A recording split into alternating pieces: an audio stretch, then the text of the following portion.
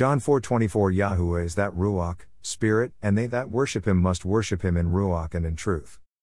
2 Timothy 2:15 Study to show thyself approved unto God, a workman who needeth not to be ashamed, rightly dividing the word of truth. So, the question is, should we wear fringes on our garment? Let's see what the Bible says.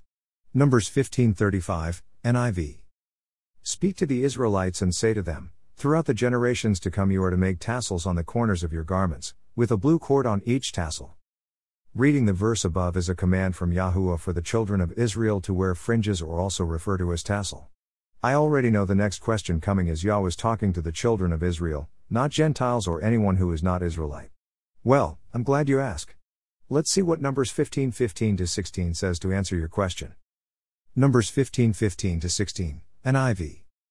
15 The community is to have the same rules for you and for the foreigner residing among you. This is a lasting ordinance for the generations to come. You and the foreigner shall be the same before Yahuwah. 16 The same laws and regulations will apply both to you and to the foreigner residing among you. The verses above answer the question about non-Israelites as well as Israelites. As you know, foreigner, or as it always refers to the strangers among you. The foreigner is talking about is anyone or other nations who cleave or living among the people of Israel must follow the same laws and commandments.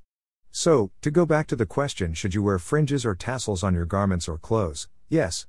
This command is for everyone whether you are Israelite or not, and it's a command that should be kept forever. I'm sure your next question is, what is the purpose of wearing fringes? Numbers 15:39, NIV. 39 You will have these tassels to look at, and so you will remember all the commands of Yahuwah, that you may obey them and not prostitute yourselves by chasing after the lusts of your own hearts and eyes. Ecclesiastes 12:13-14 New International Version, NIV. 13 Now all has been heard. Here is the conclusion of the matter: fear Yah and keep his commandments, for this is the duty of all mankind. 14 For Yahuwah will bring every deed into judgment, including every hidden thing, whether it is good or evil. Shalem.